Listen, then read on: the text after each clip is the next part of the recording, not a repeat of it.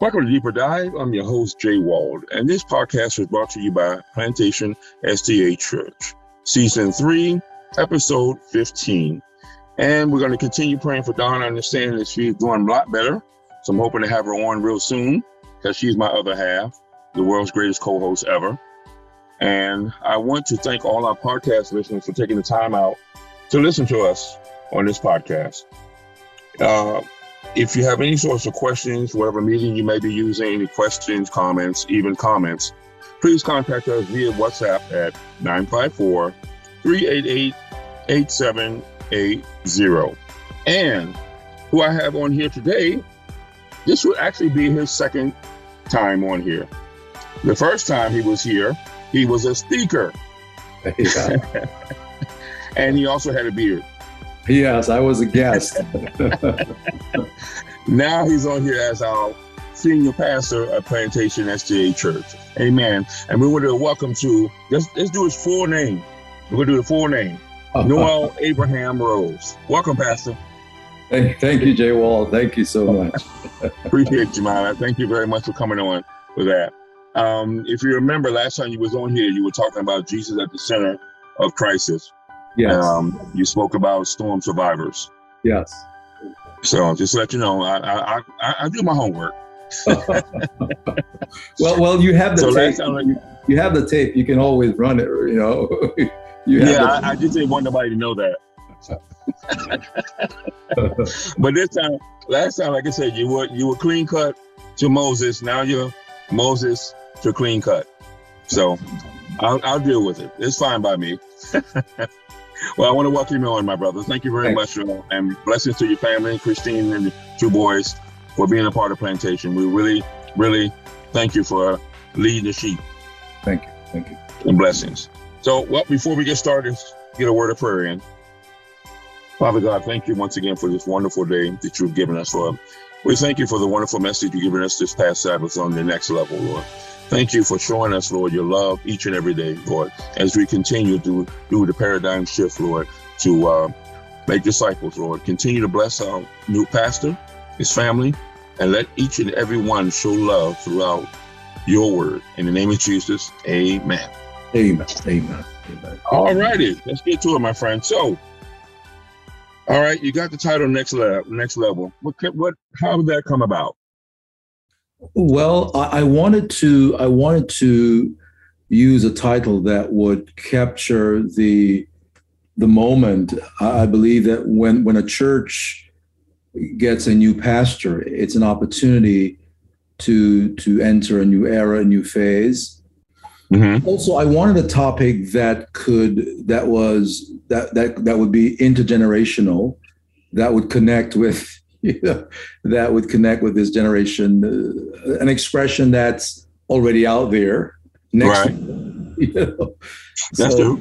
Yeah, that's the two reasons. Number one, I believe that this was an important era for the church, a new beginnings of sorts. And number two, wanted a topic that was catchy, one that was intergenerational. Yes. Right. I see. I want to thank you for the verse you were talking from Isaiah 43, 16 yes. to 21. This is, of course, where Isaiah is urging the people to forget about their former things that happened to them, and more like you said, stop dwelling on the situation at hand, because God has changed their lives to a greater good, which was what? The transformation from Egypt to prosperity. Yes. Pretty much. Yes. Talk more about that issue, about the dwelling bit, because, a lot of us do that nowadays, that we don't move forward and we get our blessings blocked. Yes. Well, you'd have noticed that I set a bit of the foundation by talking about the context of what God is always trying to do with his people. Mm-hmm. And how what's happening in the chapter is God talking about his faithfulness, his promises, his desires, and of course, his people messing up, but God is always seeking to reconcile them. And God was helping them to appreciate that, hey, listen, I did some miraculous things for your fathers. Right. It's part of your history. But if you would just allow me, I want to do even greater things with you. I want to do greater things with you. And I found that in my own lived experience, that sometimes my past mistakes, my past successes, they can hinder me. They can hinder me from experiencing new blessings, new opportunities, So I really wanted to hone in on that, hey, God wants to do greater things for you. Don't allow your past mistakes, which I think that's the easier part, really, for some people. The harder part for some people is their past successes. Right. The past successes. So yeah, that was about how do I ensure, and of course, as a part of my lived experience, that I'm not stuck. I'm not stuck in the past. I understand. The question is that why do we feel that we have to continue to hold on to the past for something because we're afraid of change? Because you mentioned about someone says, hey, I used to be a former self. I used to be a great such and such. But you're thinking, wait a minute, that was years ago. Yes. Now where are you? Yes. Why do you think people still let happen? Because, the record is there. And what you're asking me to do now, Jay, you're asking me to look towards a future. And there's uncertainty. There's uncertainty. At least in the past. And by the way, I'm sure you can appreciate that oftentimes when we retell the stories of the past, they're more glorious than they actually were, right? So, I remember. Yeah, in hindsight, it was so much glorious in hindsight. And so it gives us some solace to say, hey, this really happened with me. Now you ask me, no, let's try to do something new, something better. That is not certain. You're leaving me with uncertainty. And that's where, as a child of God, I've got to trust his word. I got to trust him to say, hey, yes, I did some great things for you in the past, but if you allow me, I'm going to do greater things for you in the future. You expounded on something that's really nice. That I see a lot of people do that, because when I'm driving, like you said, and you got that rear view glance, you got some people that stay in that glance. They're staying in it, but remember, the car's going forward. So, and you go like, wait a minute, you're supposed to stay in the mirrors in front and the glass. Why do people still stare at that rear view mirror? And I think it's a very, very appropriate, very apt metaphor for how we balance not letting go of the past, everything about it, or dismissing the past, right, as we reach towards the future. Because the rear view mirror, it orients you, right? Sometimes you need it to orient you as to where am I in the lane, where am I in relation to other drivers, right? So it orients you, but it's not there for the entire drive, It's, right. It's that huge windscreen in front. But we find folks who in their lived experience, they're driving with the rearview mirror. That's true. Yeah, and they wonder why they're not making progress. They wonder why they're having so many difficulties.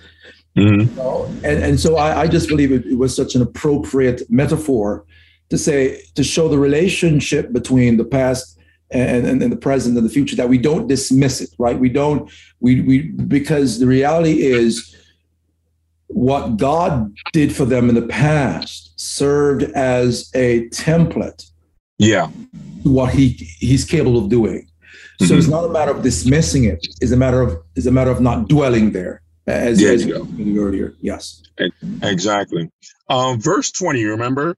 Can you talk about that metaphor you mentioned on verse 20 about the wildebeest? Yes. I was, that just blew me away as I was doing the research, Jay, and just, listening to all these scholars and looking at the trend, the context, right? So what's happening in the chapter is God is declaring himself as sovereign, right? He talks Right. about, he's sovereign God. All the other gods, they're really not gods. I am the true God, right?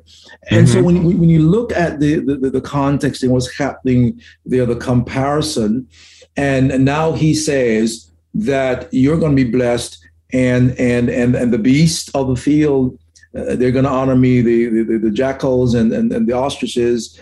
Well, King James says dragons and owls. When you look at these animals within the context of how Israel viewed these animals, right, as unclean, and how uncleanness was also associated with the other nations. And so following the trend, the context of God saying, I'm different than the other nations. I control the other nations. As a matter of fact, Babylon, you think you're going to conquer my people, but actually it's all a part of my plan, right? And so the scholar is saying the beast here, it has to be seen as a metaphor for the other nations. These nations who don't care for God, those people who are insensitive to spiritual things, that they will honor him. They will come to acknowledge him. And so it's just a beautiful metaphor for those who will be recipients of the blessings, because we are blessed, right? God's people are the ones who are experiencing the water in the wilderness, right? And growing in desert places. And so because they're experiencing that, then the beast benefits from it. And so put it this way, Jay, if there is water in your house, very likely the dog will get water. Your dog will be because you have water in your house, right? But nobody, your primary reason for having water in your house is not so that your dog can have water. No, your dog is a recipient of that because, right, you have been blessed to have water in your house.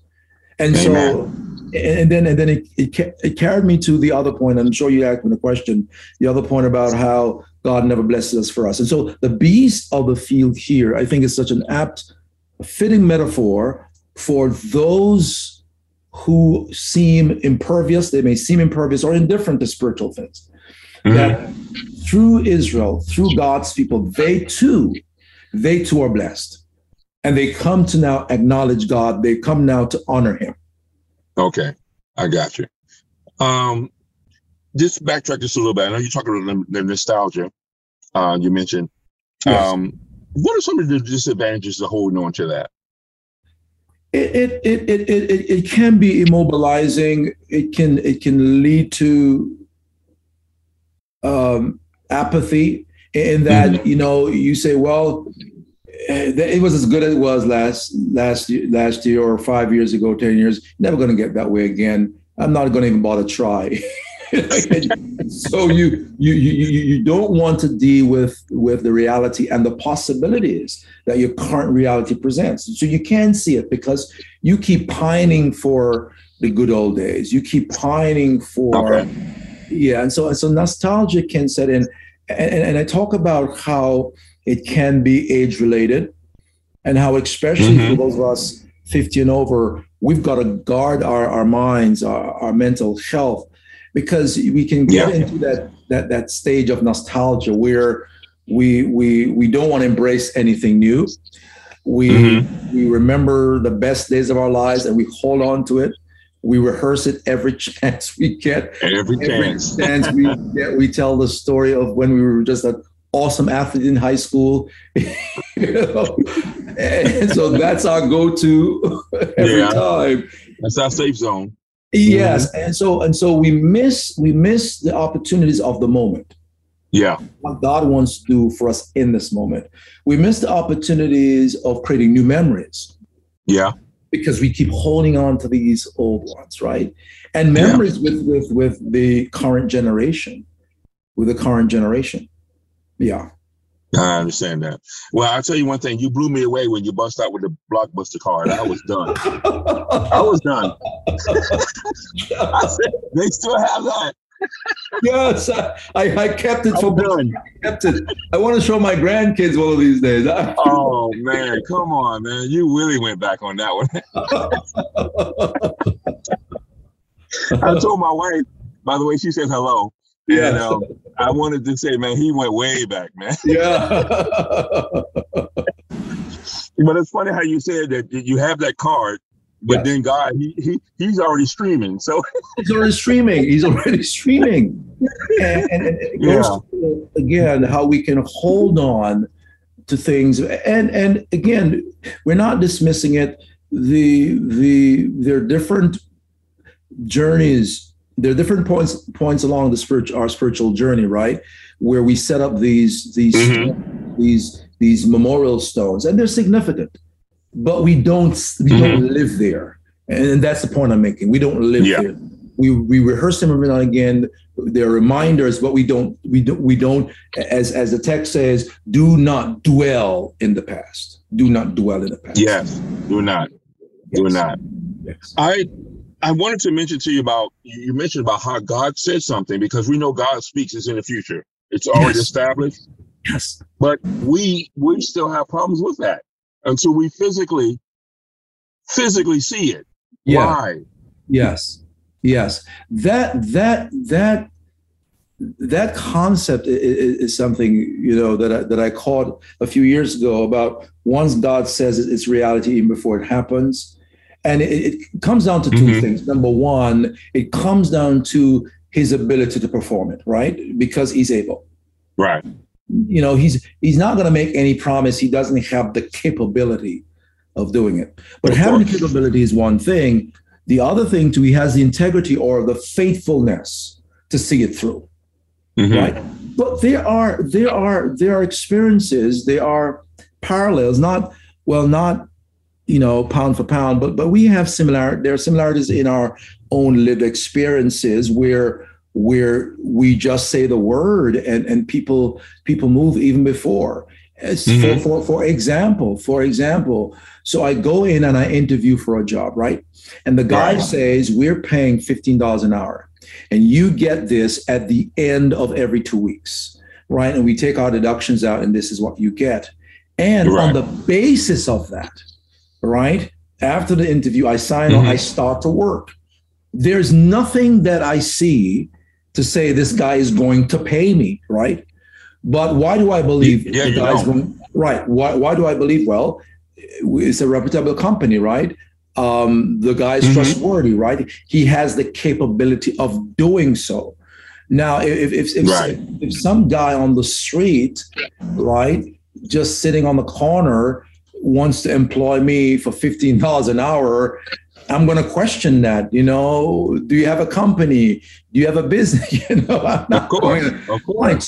So back to the original thought, the God of the universe, who we accept as Christians, is omnipotent, has all the power, and we accept as Christians is faithful. He's true to his word. If he declares something, then we've got to accept it as done, even before we see the physical manifestation, because his word is good. His word is good. Okay. All right, because it's all about faith, without a doubt. Yes. I mean, even of a mustard seed, he said you can have that, and you know what happens to a mustard seed when it grows. Yes. Oh, it's a bush and a half. Yes. So understand that. I want to ask you, what is your personal goal for Plantation? Your personal goal? Well, I'd love to see us connect more with community, particularly to be part of the conversation in the city of Plantation. I think the city of Plantation, no doubt, like any other city, has some challenges. And I do believe that as the people of God, we do have some of the answers. And if we're not part of the dialogue, then we can't provide the answers for folks.